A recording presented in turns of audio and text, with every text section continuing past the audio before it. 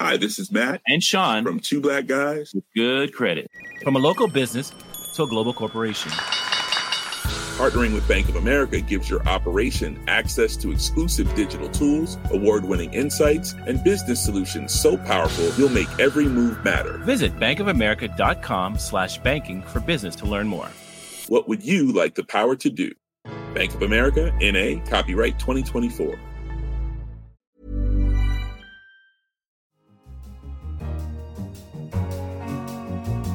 Hello and welcome to Babbage on Economist Radio. I'm Kenneth Cukier, a senior editor at The Economist, and coming up on today's show, I speak with Rufus Pollack, the founder and president of Open Knowledge, about his new book. Can we pay innovators at the same time as have openness and the freedom of choice and enterprise that brings? And how a new trial in India has identified a simple solution to increase productivity. The group that had been given the specs, their productivity increased by 20 percentage points more than the control group. But first, the self-driving car has been on the horizon for a long time now. And after lots of recent bad publicity, for example, the death of a cyclist in May in an Uber trial, it could be asked, has the technology overpromised? However, a company called Drive.ai has just started a new 6-month trial of self-driving vans in Texas. Its simple approach could provide a useful foundation for the technology to grow. I'm joined in the studio by Tom Standage, the deputy editor at The Economist, to discuss the new trial. Hello, Tom. Hello. So, Tom, tell us, what is the trial doing? This is a very interesting trial because it's different from the sorts of things that other companies are trying. A lot of companies are trying to build an all-singing, all-dancing autonomous vehicle that can sort of do everything a human driver can do and cope with all of the situations that you might encounter. And that's really hard. And this trial is interesting because they've simplified the problem enormously. They've limited the trial to an area of a city in Texas called Frisco, and they've got 7 vehicles that are driving around in that area that can carry people within essentially an office park, a retail area, and a sort of entertainment area. And within that area, you can hail the vehicles, and you have to actually go to fixed stops to be picked up and dropped off. But I think that is actually part of the autonomous vehicle future. I think that's going to happen more generally. Uber's actually doing that with human-driven vehicles already in some cities. So essentially, they are acknowledging what the limitations of the technology are today and saying, let's figure out how we can deploy a system now that actually works and then scale it up, rather than trying to jump straight to a vehicle that can drive like a human. What makes this actually a trial? Because actually what you've described is the technology that's available today. Right. So they're running this for 6 months, but during that time, things are going to change slightly. So they intend, for example, to increase the area. They're only running it during the day. That takes away a whole load of problems. It makes it much easier. They've painted the vehicles orange, so they're really obviously something different from the other vehicles. And Andrew Ng, who's the chairman of the company and is a leading light in deep learning and AI research, makes the analogy with school buses. And he says, school buses are yellow. Everyone knows when they see a school bus that's yellow, it's a school bus, and it's going to behave in a certain way. It's going to start and stop. You have different expectations for it. And it's the same, we think, with autonomous vehicles. And his argument is, if you label them as looking differently and you don't pretend they're just another vehicle, people will have different expectations. Another thing these vehicles have is they have screens on the outside so they can communicate with other road users like pedestrians. So at the moment, an autonomous vehicle might stop as you're crossing the road. Has it really seen you? Is it about to start charging forward and run you over? You don't know. If it's got a screen on it that says, please cross, then you go, it's seen me, and you cross. So it's just lots of little things like this that they've sort of put together. And the result is, they hope, a much more sort of pragmatic approach to deploying self-driving vehicles rather than trying to leap to the vehicle that can do everything. This is so interesting because I think what we're seeing is 2 features we're seeing elsewhere in AI. One is a maturation in how they think about the product. And secondly, a human-centric version of the technology, recognizing that they're not in a world of automatons and algorithms. In fact, they have to interact in the real world where there's human beings. Yeah, that's exactly right. So Andrew Ng is one of the pioneers of deep learning. He was one of the people who got deep learning to work on graphics chips way back in the day in 2009. And he and his team built this system that basically made deep learning go 100 times faster. And that was kind of the beginning of the big bang of modern AI. And one of the tricks of AI has always been, if you can't build a system that can solve a complicated problem, simplify the problem. There's a lovely example of how they've done that here. Roadworks are a notorious problem for self-driving vehicles. I remember going in a self-driving vehicle, an Uber vehicle in Pittsburgh, and one of the times that the driver had to take over was when we were going through roadworks because the road markings hadn't been repainted, and the roadworks are changing every day, every night. It's a nightmare. So that's one of the things that's really difficult for these vehicles. So how are they dealing with that in Frisco with Drive.ai? It's really simple. They have the city tell them every day where the roadworks are, and then they don't go to those roads. They just drive around them. This sort of thing is how you solve these problems. Now, you might look at all of this and say, this is cheating, but I would look at this and say, this is engineering. And I think one of the nice points that Andrew Ng makes is that he says that this is a team that has a really good sense of what deep learning can and cannot do. And if anyone knows what deep learning can and cannot do, it's him, since he was there at the beginning. So what does this tell us about the deployment of, first, self-driving cars? What are we learning from this? There's a sort of repeated historical mistake that we keep making. We thought that horseless carriages, cars, were going to be the carriage, it was going to be exactly the same, just with no horse. And of course, cars changed the world. And then we're thinking, well, driverless cars are going to be just like cars without drivers. They're still going to have steering wheels and we're still going to own them. And no, that's not what's going to happen either. And now we're making the same mistake potentially with robo-taxis, these sort of driverless Ubers, which is we sort of expect they're going to work exactly the way that Ubers work now, only not have a driver. And I don't think they are. I think they are going to have to work in a different way. No, I love it because, of course, self-driving cars are the canary in the coal mine for artificial intelligence in society. So what do you think this trial suggests in terms of how AI will be deployed more broadly? Well, that again is another way that this trial differs from what we've seen elsewhere. If you look at how Uber has handled its tests, they tested in San Francisco without a license because they said their interpretation of California law was that they didn't need one. Then they had an accident and beat a hasty retreat, I think. In Pittsburgh, they started off sort of communicating with the government, cooperating with the government, but they ended up having quite an adversarial relationship. What Drive.ai is doing in Frisco is working very closely. They've told the emergency services about these vehicles. Again, how you get self-driving vehicles to deal with emergency vehicles is a kind of classic problem in the field. They're working with them on the roadworks. They've had town hall meetings to talk to the local community about this and say, this is how you can recognize our vehicles. We're not trying to sort of pass them off as ordinary cars. We've labeled them. It says self-driving vehicle on the side and they're orange. So they are really, really trying to get ahead of any kind of backlash, any kind of these technology companies are coming in here and running people over kind of concern. So they've started with this deliberately very cautious, small-scale trial, and they're hoping they'll be able to expand it and go from there. But I just think it's such a refreshingly different approach to what we've heard from some other companies in the industry. So I think it's a trial worth watching. Tom, that's really interesting. Thank you very much. Thank you. Next, I'm joined in the studio by Rufus Pollack, the founder and president of Open Knowledge, a global nonprofit organization focused on realizing open data's value to society. Dr. Pollack is an economist by training, and he's been a pioneer in the open data movement. He's advised national governments, intergovernmental organizations, and companies and nonprofits on how to succeed in the digital world through these open practices. And what's interesting is often we both go to these events and we spar on stage because although a proponent for this view, I also believe in the role for proprietary practices as well. The good news is that he's in the studio today to talk about his new book, The Open Revolution, New Rules for a New World. Hello, Rufus. Hello. Rufus, describe what you mean by open revolution. Well, really simply, we start from the point that I think is just obvious to us, that something's going on, that we've had the digital revolution, things are changing. But what does that mean? Is it just about the gadgets or gizmos, or is there something more profound? And that's what the book is about, that there is. Fundamentally, will this revolution, this digital revolution, give us digital dictatorships or digital democracies, if you like, particularly in an economic sense? I'm a free market supporter in the sense of what does that mean at a basic level? It means freedom of enterprise, freedom for entrepreneurs to innovate, and freedom of choice. And that's what we see disappearing today. I don't really have a choice but to use Facebook. And if I wanted to innovate in that space, I would have to basically have Facebook's permission. The kill zone, in fact, that The Economist talked about a few weeks ago, this sense that around the big tech monopolies, you have to either be bought by them or be destroyed by them. But it was the open platform of the internet that gave rise to these great companies. Exactly. Aren't we venerating the power of openness by supporting Facebook and Google. What we're venerating there is the incredible power of the open platform that was the internet. I mean, the greatest flowering of innovation that we've ever seen and freedom of enterprise we've ever seen. What we want to do is, though, maintain that. Is there a way that we don't have to have monopolies, but we can have that kind of entrepreneurship and innovation? Can we pay innovators at the same time as have openness and the freedom of choice and enterprise that brings? Now, you argue that we can by being more open.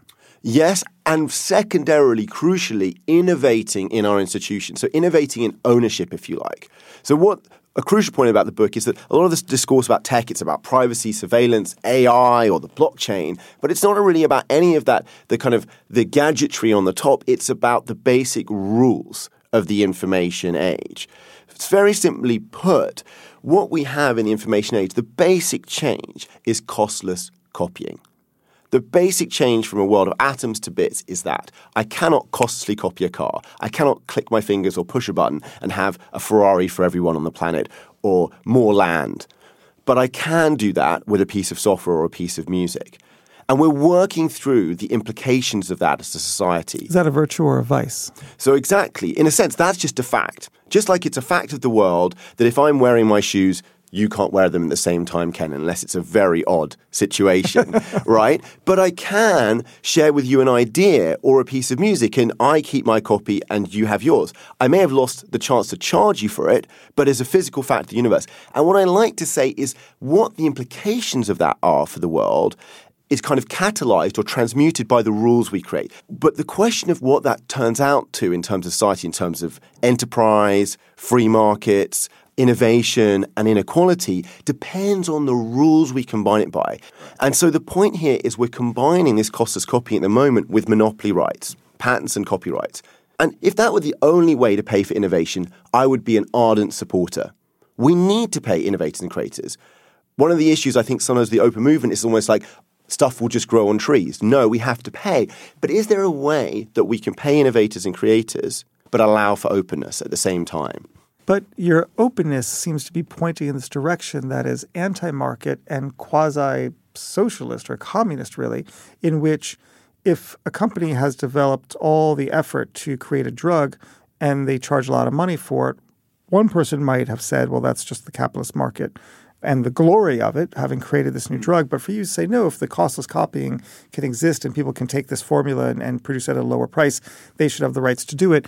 If you don't like patents, patents gave the company the certainty to invest. Absolutely. I'm in total agreement in that companies that invest in risky things and do well need to get paid. Fantastic. That's what I want. The question, though, at the moment when we give out monopoly rights, we think they're like property rights, but they're this fundamental difference. The obvious difference is I have a close relative who has got a serious lung illness. And right now, the cost of that drug is £75,000 a year. And my relative is not getting it. The NHS don't pay for it. They can't afford it. Now, what's the consequence of that at the moment? My relative will die, and the drug company won't get any money because they can't afford it. However, the actual cost of manufacturing a new course of that treatment for my relative is only about £500. The other $74,500 is going for the research. So the basic proposal is a two-part payment model. The cost of information goods, software, medicines, music, have kind of two parts.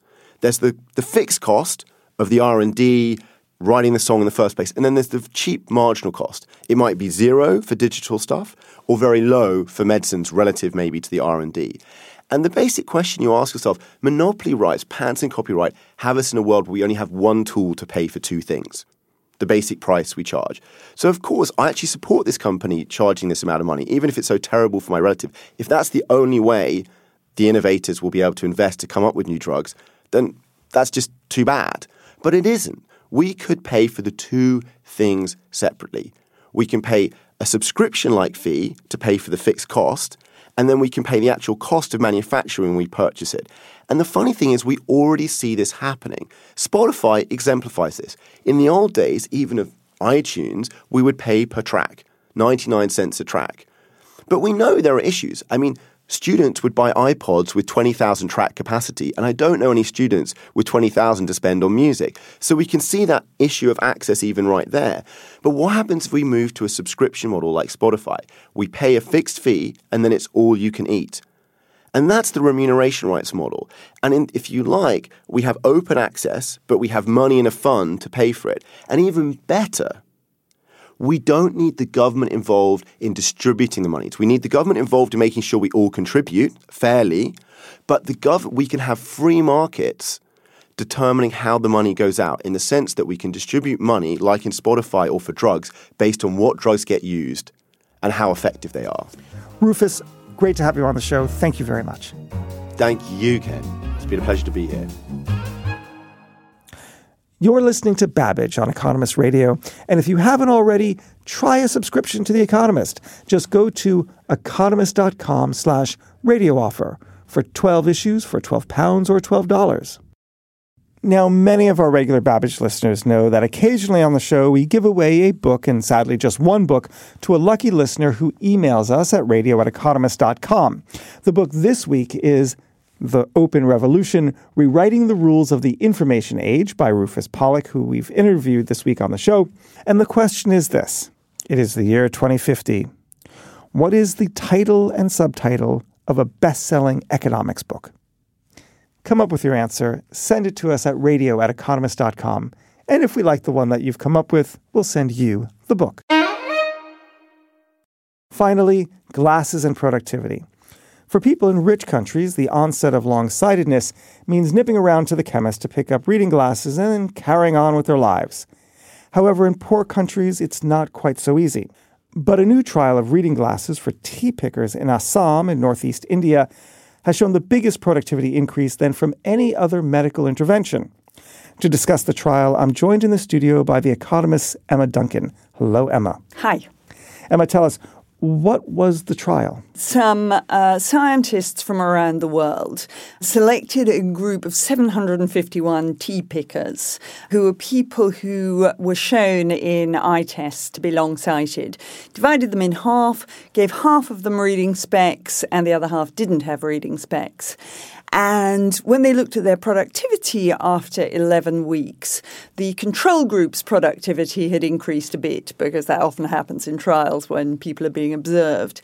But the group that had been given the specs, their productivity increased by 20 percentage points more than the control group. So the control group's productivity increased by, I think, 18%, and the intervention group's productivity increased by 39%. So it's a huge win for productivity, and the solution is really simple. Unbelievably simple, isn't it? I mean, this is about the most simple form of technology that you can imagine that could have that big a difference. The researchers trawled through all the papers they could find on medical interventions and labour productivity, and they found that this result gave a bigger jump in productivity than any of the others, which were mostly about mosquito nets and micronutrients. So now that we know what the right thing is, what are people going to do to correct the problem and get glasses to those who need it? Well, that's a really interesting thing, because you'd have thought the glasses were so simple and cheap that this is something that the market would provide. And there are bits of the developing world where that does happen, but an extraordinarily large amount of it where that doesn't happen. I mean, to the extent that the problem of unaddressed long sight appears to be one which 1.1 billion people suffer from. I've actually just been on the phone with a garment worker in a factory in India. He's a tailor. He does a lot of stitching by hand. But he said for him, it's an amazing new lease of life, because he said before he had the specs, he was always being singled out at the end of the day as, you know, the guy who'd done the low quality work. And that simply doesn't happen anymore. His pay is about to be reviewed. He's expecting an increment in pay. And this is life-changing for somebody in that situation. So, I mean, going back to what you say, what do we do about this?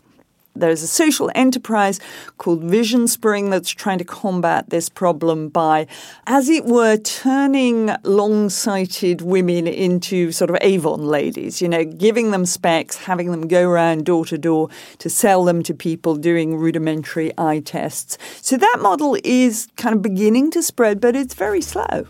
That's great. Well, it's really good news. So, Emma, thank you very much. And that's all for this edition of Babbage. Don't forget to pick up the latest issue of The Economist or find us online at economist.com. I'm Kenneth Cukier, and in London, This is The Economist.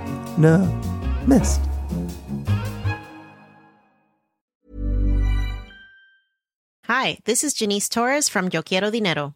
From a local business to a global corporation, partnering with Bank of America gives your operation access to exclusive digital tools, award-winning insights, and business solutions so powerful you'll make every move matter. Visit bankofamerica.com/bankingforbusiness to learn more. What would you like the power to do? Bank of America, N.A., copyright 2024.